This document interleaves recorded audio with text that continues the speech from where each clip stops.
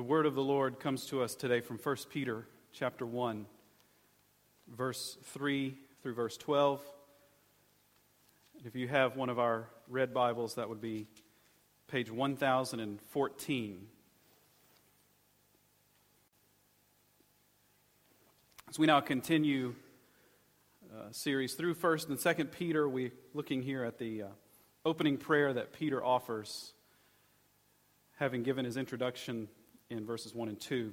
So I invite you to stand once more as we read verses 3 through 12.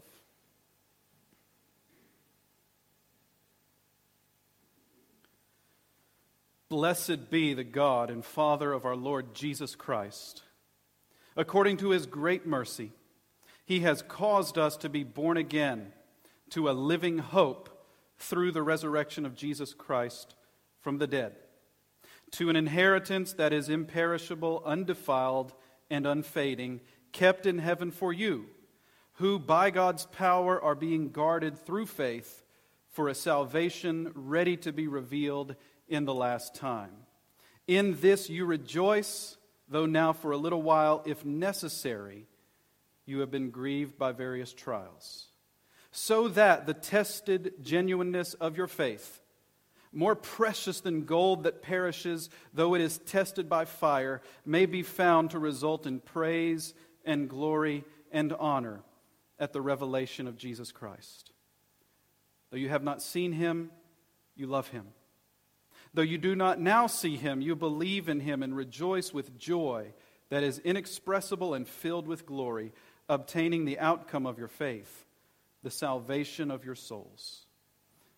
Concerning this salvation, the prophets who prophesied about the grace that was to be yours searched and inquired carefully, inquiring what person or time the Spirit of Christ in them was indicating when he predicted the sufferings of Christ and the subsequent glories.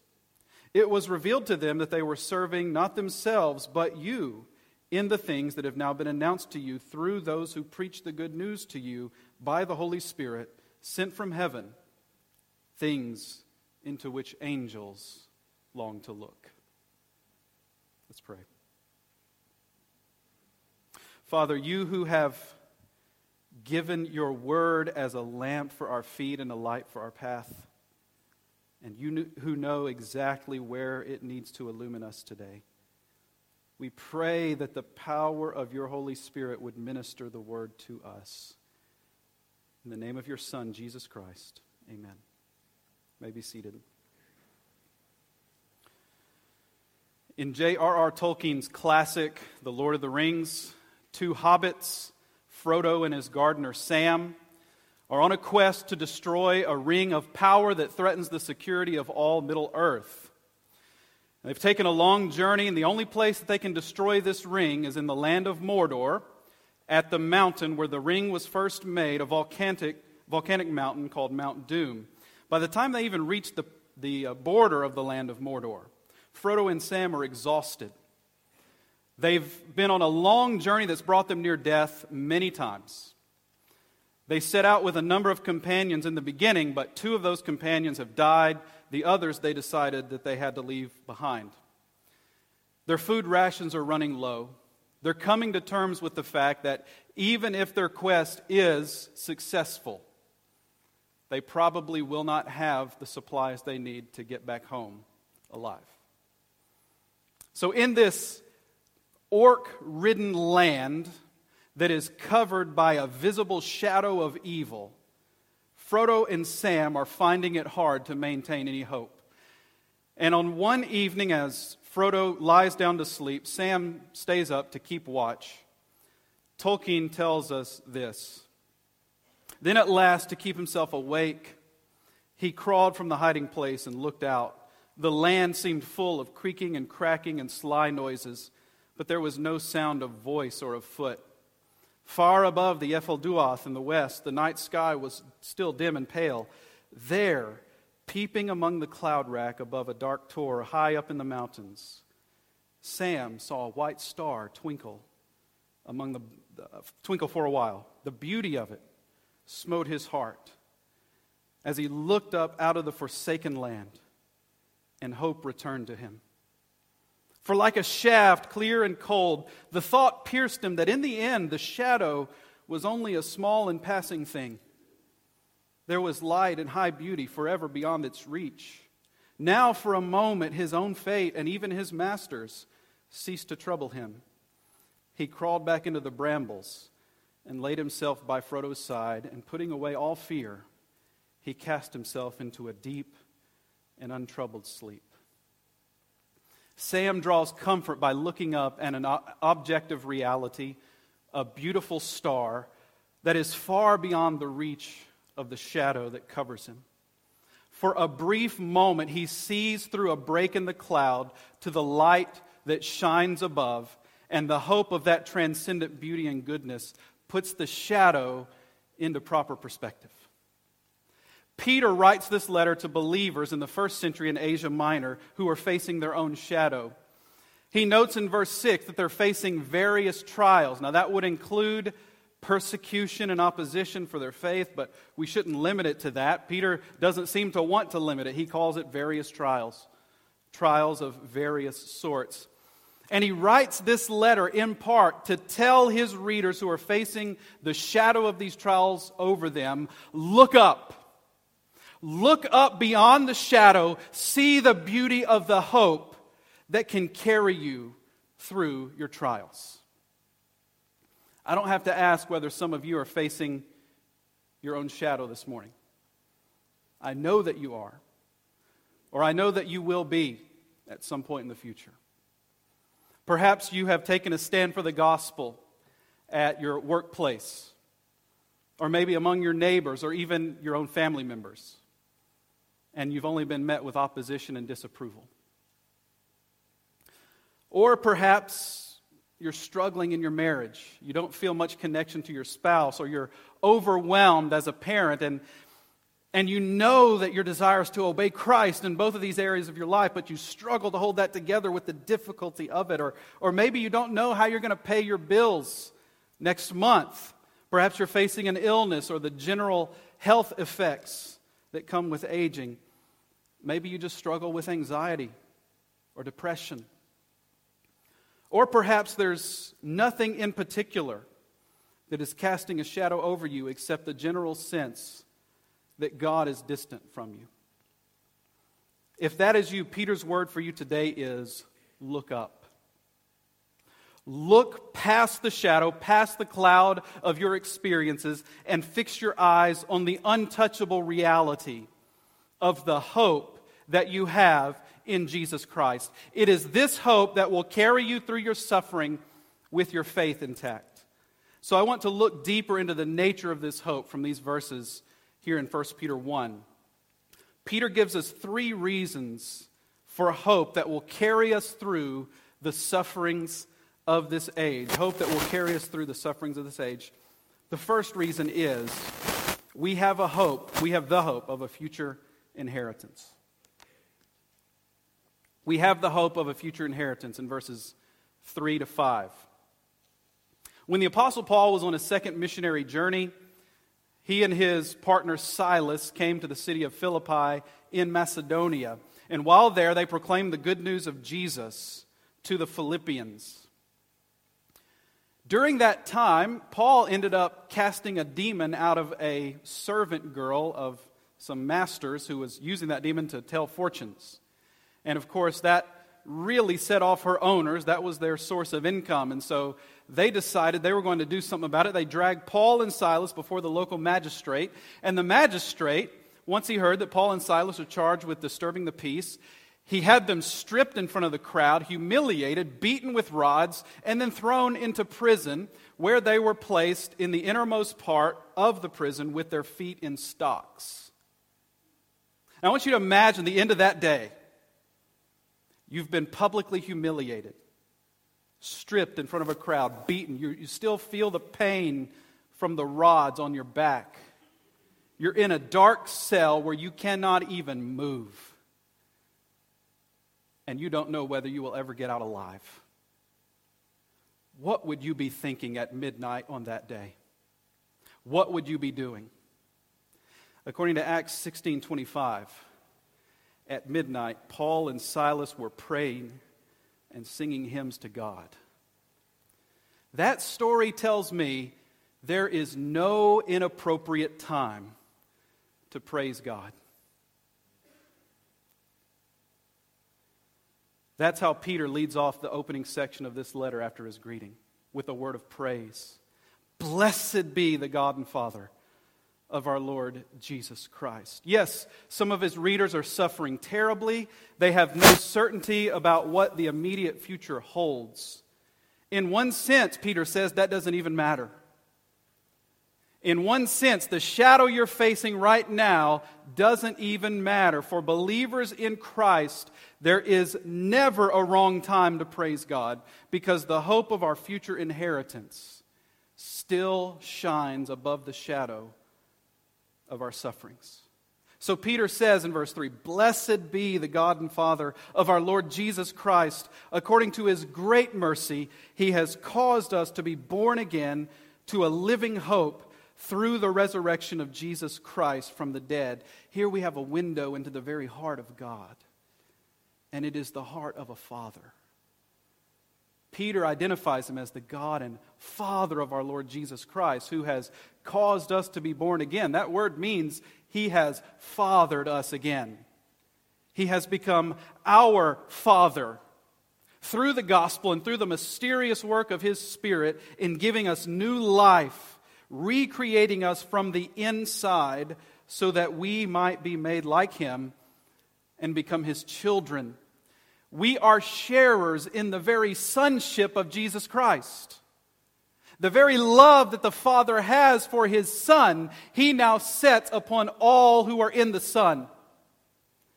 And so blessed be his name for causing us to be born again, for fathering us out of the abundance of his mercy. So great is his mercy that he has done such a thing.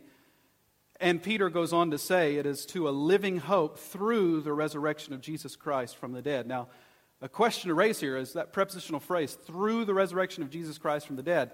Does that go with he has caused us to be born again? In which case it would mean he has caused us to be born again through Jesus' resurrection. Jesus' resurrection is the basis for our being born again. That's true, and I think that's entirely possible that that's what Peter means. It could also be taken this way, however. He has caused us to be born again to a hope that is a living hope through the resurrection of Jesus Christ from the dead. That is, the hope itself is made living. Is not a dead hope, but is a living hope. I actually lean toward that interpretation, that the resurrection of Jesus Christ from the dead has made our hope living, true. There is an objective reality that is the basis of our hope. It is not mere wishful thinking. It is not a dead hope that leads nowhere. It is living. When Jesus Christ walked out of his tomb on the first Easter Sunday, the whole world began to be remade. And that is the basis of the hope that we have in him. Our living hope is further defined in verse 4 as an inheritance. An inheritance that is imperishable, undefiled, and unfading. One commentator put it this way: it is untouched by death, unstained by evil, unimpaired by time. That word inheritance has a rich Old Testament background. It was used to refer to the land of Canaan as the inheritance of the people of Israel. It was a rich promise of God to his elect people in the Old Covenant, and yet Peter, picking up on that idea, is telling his readers, your inheritance in Christ far surpasses that one. Was the inheritance of Israel, the land of Canaan, was it imperishable, undefiled, and unfading? No. They were fully capable of defiling it. In fact, God warned them many times, do not defile the land, but they did. And in their defilement of the land, it was eventually taken from them in the exile. It was an inheritance, a glorious one, but only a shadow of a greater inheritance to come in Jesus Christ. And Peter tells us that this inheritance that is ours is indeed kept in heaven for you, kept in God's possession, far beyond the reach of the forces of evil and decay. that affect us today here on earth. God holds our inheritance, and He will deliver it to us in time. I'm sure many of you have heard of the word faith movement, or sometimes called name it and claim it theology. According to this teaching, it's a false teaching, but according to it, faith is a power that we exercise by thinking good thoughts and speaking good words so that we can actually create our own reality through our words. We can speak and create wealth for ourselves or create health. We can create the good life by the power of our words. Now, that is a destructive heresy, but there is some truth in it, and I think that's the little element of truth that makes it so popular. And that element of truth is this: the way that we think and the things that we say do indeed profoundly impact our lives. Your thought patterns, your speech patterns have a profound impact on the character of how you experience the world. Now, why is that? Here's where I would differ from the word faith movement. I would say it is not because we create a new reality by thinking, by speaking. It is rather, as the New Testament authors tell us, we take hold of a reality that's already there, but is simply not seen at the present. That is what Peter is calling us to do. Think on your inheritance. Even speak of your inheritance to come. Transform your life now by anticipating the reality that is to come, the unseen kingdom of God. The New Testament authors tell us of a hope of an inheritance that is imperishable, undefiled, unfading, kept in heaven for us, where moth and rust do not destroy, where thieves do not break in and steal. But perhaps the question is left out there hanging: what if I fail to reach that inheritance? It's there, but what if I myself don't make it to the end? Peter's already anticipating that in verse 5, where he tells his readers that they are those who by God's power are being guarded through faith for a salvation ready to be revealed in the last time. God is not simply guarding our inheritance for us. He is guarding us for our inheritance. We are guarded by God's power through faith. Now, our faith is important. We're responsible to believe, but at the end of the day, our faith is upheld by the power of God who called us out of darkness, who gave us that faith, and who carries us to the end by faith. No power of hell, no scheme of man shall ever pluck me from His hand. As we sang just a moment ago, if you are in Christ, verse 5 gives you the assurance that God has you, and He will not let His children go. And when you finally receive your inheritance, you will joyfully acknowledge that salvation from beginning to end, and every step along the way, is God's work. So by drawing attention to our future inheritance and away from the shadow that covers us, Peter seeks to disarm the power of our present sufferings over us. No matter how intense, how traumatizing, how devastating those sufferings are, Peter is saying to us, in a sense, it doesn't matter. All of those things are nothing compared to the glory that is to be revealed to us. The shadow cannot touch the star that is far beyond its reach. So look up. Look up and see it there. Keep going by faith. But Peter then gives us a second reason for the hope that will carry us through the sufferings of this age, and it is this: we have the hope of God's purpose in our sufferings. We have the hope of God's purpose in our sufferings. When you look at verses 3 to 5, you might say, I get it. Suffering is temporary, but our future inheritance is forever. I can look beyond this light momentary affliction to the glory of the age to come, and I can see that by comparison, the two do not even begin to compare, and that is what can keep me going. So the temporary nature of the suffering we face is what will enable me to overcome it. That is all true. Peter has has hit that theme hard, and he even notes in verse 6 that the suffering we face is for a little while. But in all of verses 6 to 9, Peter actually says more than that. He says there's actually an additional hope we have to face suffering now. And that is that God actually brings these sufferings into our lives in order to fulfill His specific good purpose. In other words, our suffering is never wasted. So it is not just the temporary nature of suffering that matters for the sake of our endurance. It is also God's purpose for our good through these sufferings. So where does Peter tell us this? Look at verse 6. He writes, "In this," all that I've just described in verses 3 to 5, "you rejoice, though now for a little while, if necessary, you have been grieved by various trials." Those words, "if necessary," highlight the fact that suffering does not come into our lives if it is not necessary. Now, what is it that makes suffering necessary? Well, if you look a few chapters over to chapter 4, verse 19, Peter will say, "Therefore let those who suffer according to God's will entrust their souls to a faithful Creator while doing good."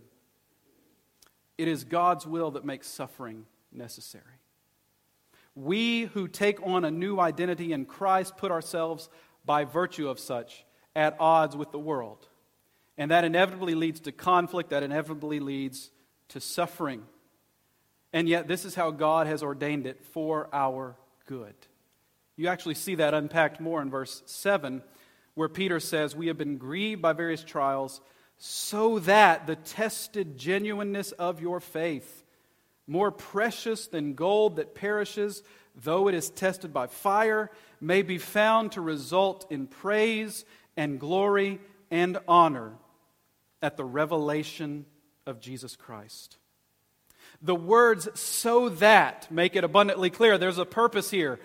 God has allowed us to be grieved by various trials so that something better can happen. And that something better is that our faith, refined by the fires of affliction, more precious than gold that perishes though tested by fire. Think about that for a moment.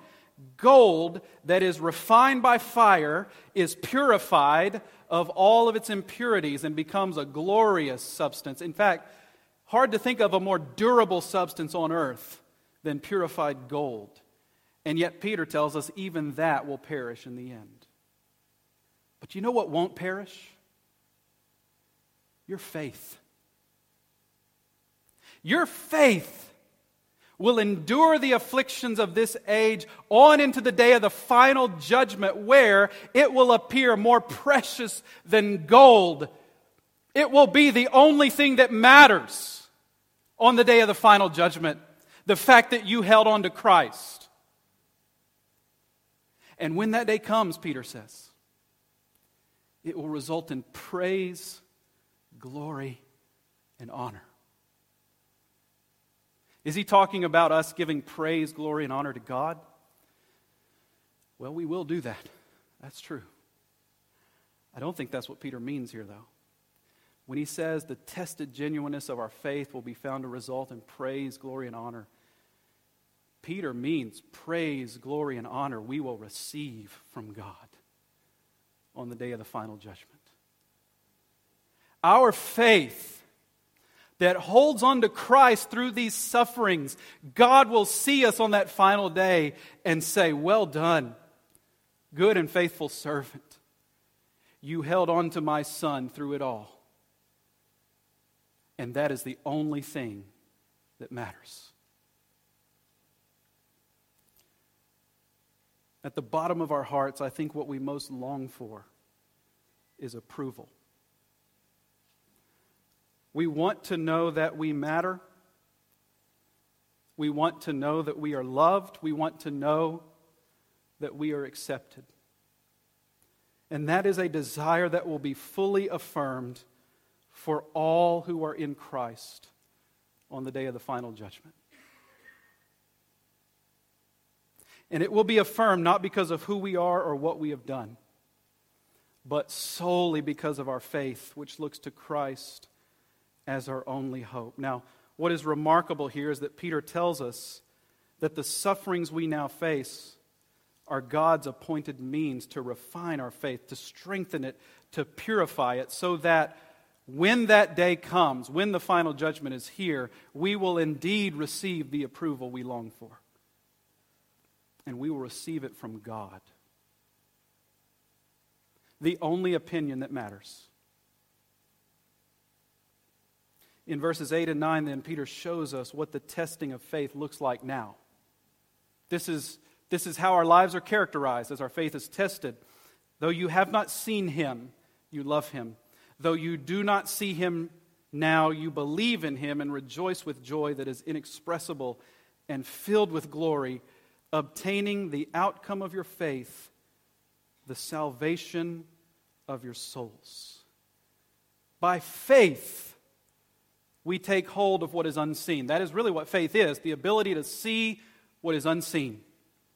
The ability to take hold of the Christ who is not right now in front of our eyes, but we hear him proclaim to us. We taste of his glory at the Lord's table, and we continue to hold to him by faith.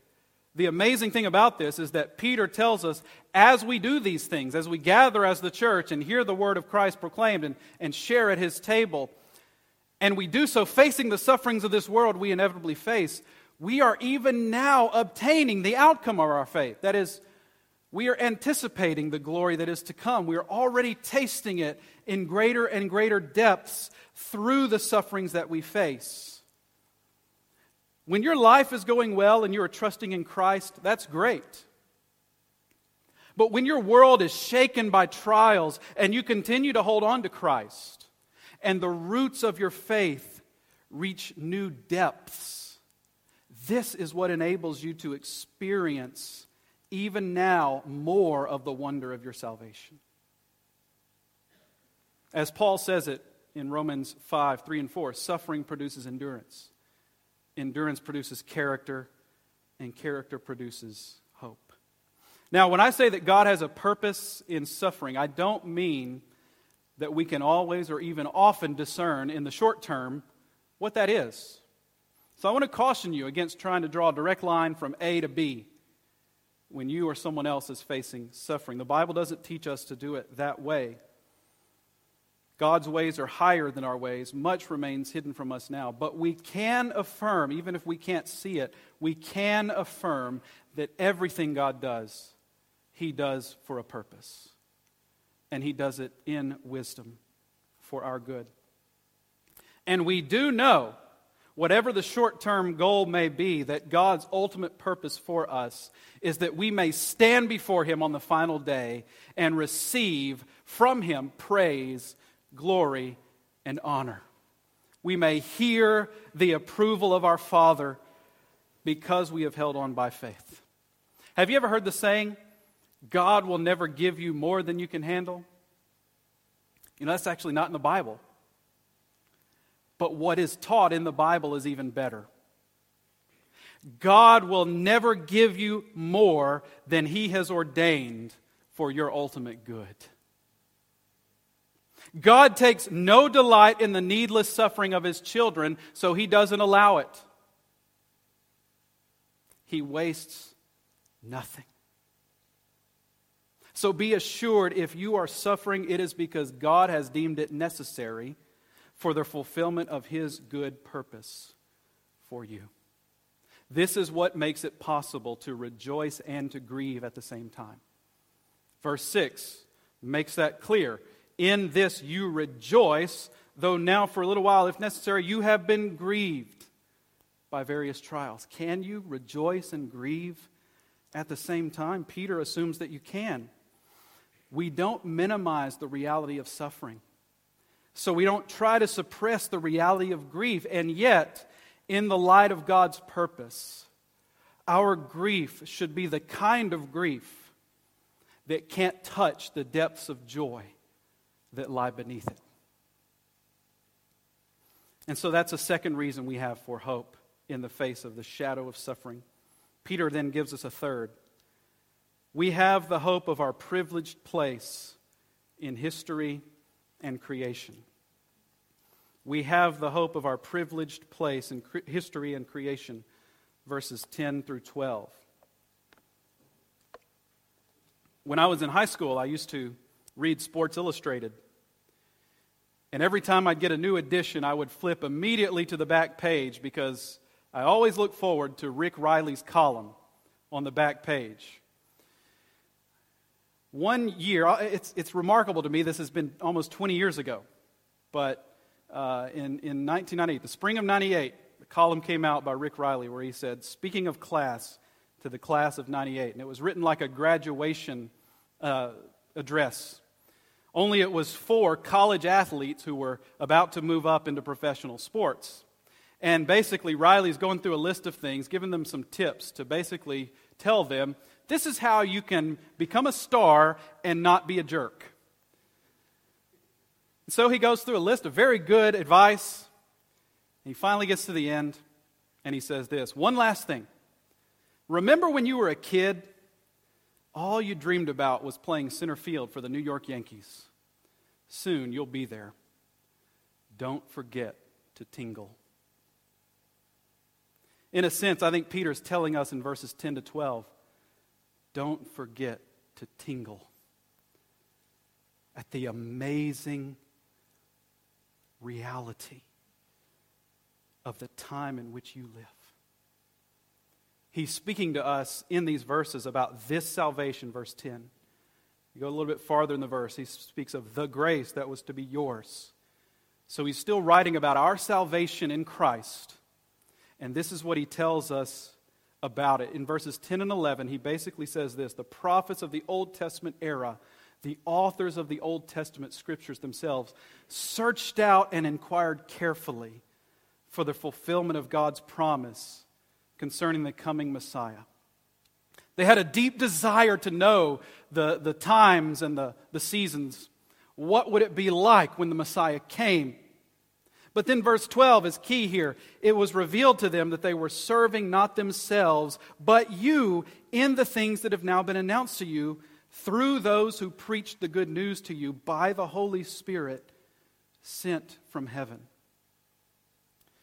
This astounding word from Peter means that the Old Testament scriptures were not written primarily for those who were contemporaries with their authors.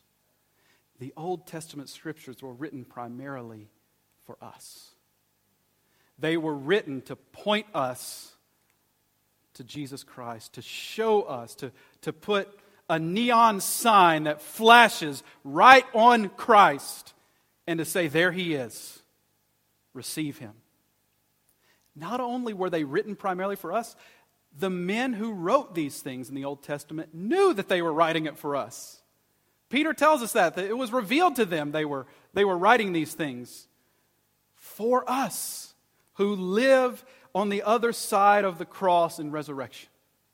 Like Moses, they gazed over the horizon to a promised land that they would not enter, with the hope that others would by their guidance. And now on this side of the cross, we are there.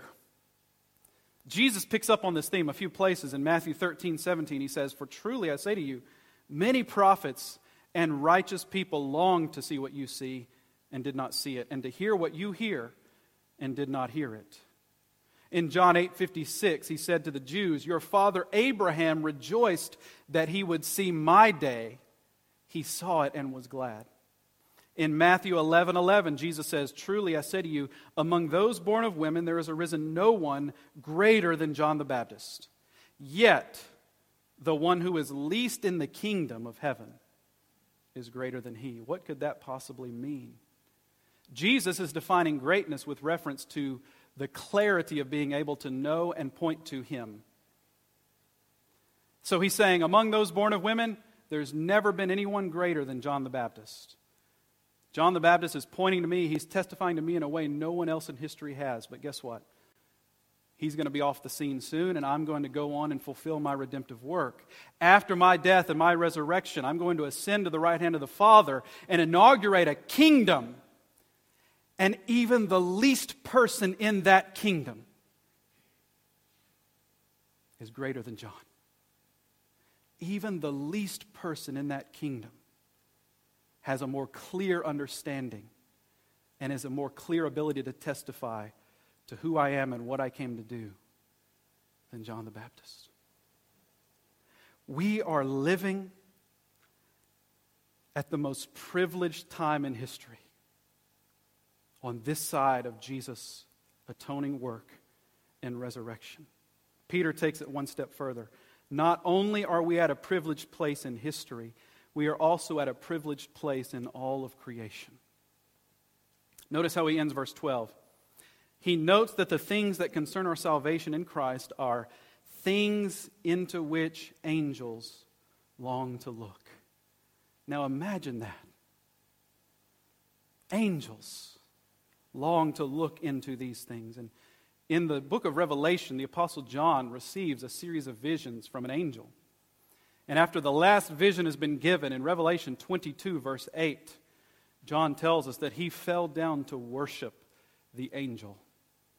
And he was promptly rebuked. Don't worship me, worship God, the angel says. Of course, we can understand why a man would fall down and worship an angel. Angels to us are mysterious, powerful, heavenly beings that evoke awe and wonder. But men will not spend eternity worshiping angels. By contrast, angels will spend eternity worshiping a man. And John had already written of this in Revelation 5, 11 and 12. Then I looked and I heard around the throne and the living creatures and the elders the voice of many angels, numbering myriads and myriads and thousands, saying with a loud voice, "Worthy is the Lamb who was slain, to receive power and wealth and wisdom and might and honor and glory and blessing." Angels worshiping the man, Christ Jesus. God the Son became incarnate not as an angel, but as a man. And because of that, the destiny of man is greater even than the destiny of angels. We are privileged not only to live in the day longed for by the prophets of old, but to be human beings who share in the exaltation of humanity in Jesus Christ over the whole cosmos. When you think of it that way, when you locate your place in the story, does that put a different perspective on your present sufferings? In 2 Kings chapter 6, the king of Syria finds that every time he plans a raid onto the nation of Israel, he's thwarted. Because there's a prophet in Israel, Elisha, and Elisha receives a revelation from God about the king's plans every time the king is about to attack. And when he figures that out that that's what's going on, the king of Syria decides it's time to take Elisha the prophet out. So he finds out where Elisha is residing, the city of Dothan, and he sends an army, and he sends his chariots, which are the super weapons of that time. He sends his army with chariots and horses, and they surround the city of Dothan by night. The next morning, Elisha's servant wakes up, and he sees that this is the predicament we're in. He goes to his master. He says, "What shall we do?" Elisha responds, "Do not be afraid, for those who are with us are more than those who are with them." And then Elisha prays for God to open the eyes of his servant, and immediately his servant can see that all around them is a heavenly army of horses and chariots of fire. He was in a predicament that looked very bad on the surface. But when given eyes to see the deeper spiritual reality that was already there, it changed everything. I do hope that if you're facing a shadow now, if you will in the future, you will come back to 1 Peter 1, 10 to 12, and you will seek to reorient your perspective, your vision, to the deeper spiritual reality of the immense privilege you have to be a human being at this time in history who shares in the exaltation of Jesus Christ. We have a hope that is able to carry us through the sufferings of this age. It is the hope of a future inheritance that is imperishable, undefiled, and unfading, kept in heaven for us. It is the hope of our present sufferings serving God's purpose of refining our faith in preparation for the day when He will give to us praise, glory, and honor at the final judgment. It is the hope of our privileged place in history, the time that the prophets longed for, and of our privileged place in creation, which draws the astonished wonder of angels. Under the darkness of the present shadow, this is all the reason that we need to look up and to press on by faith.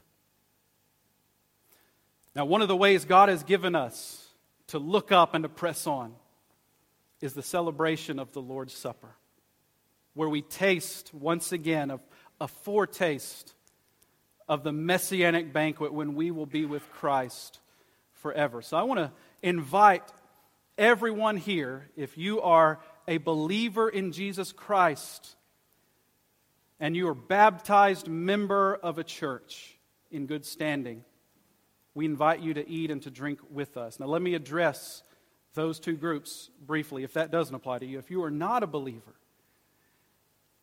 if you have not publicly confessed faith in Jesus Christ, I urge you to do so today. Peter speaks of us being born again to a living hope. If the Word of God has come to you in the power of the Spirit and is bringing forth faith, is showing you that Jesus Christ crucified for your sins, risen from the dead, for your hope before God, if you find yourself believing that message today, then come tell one of us.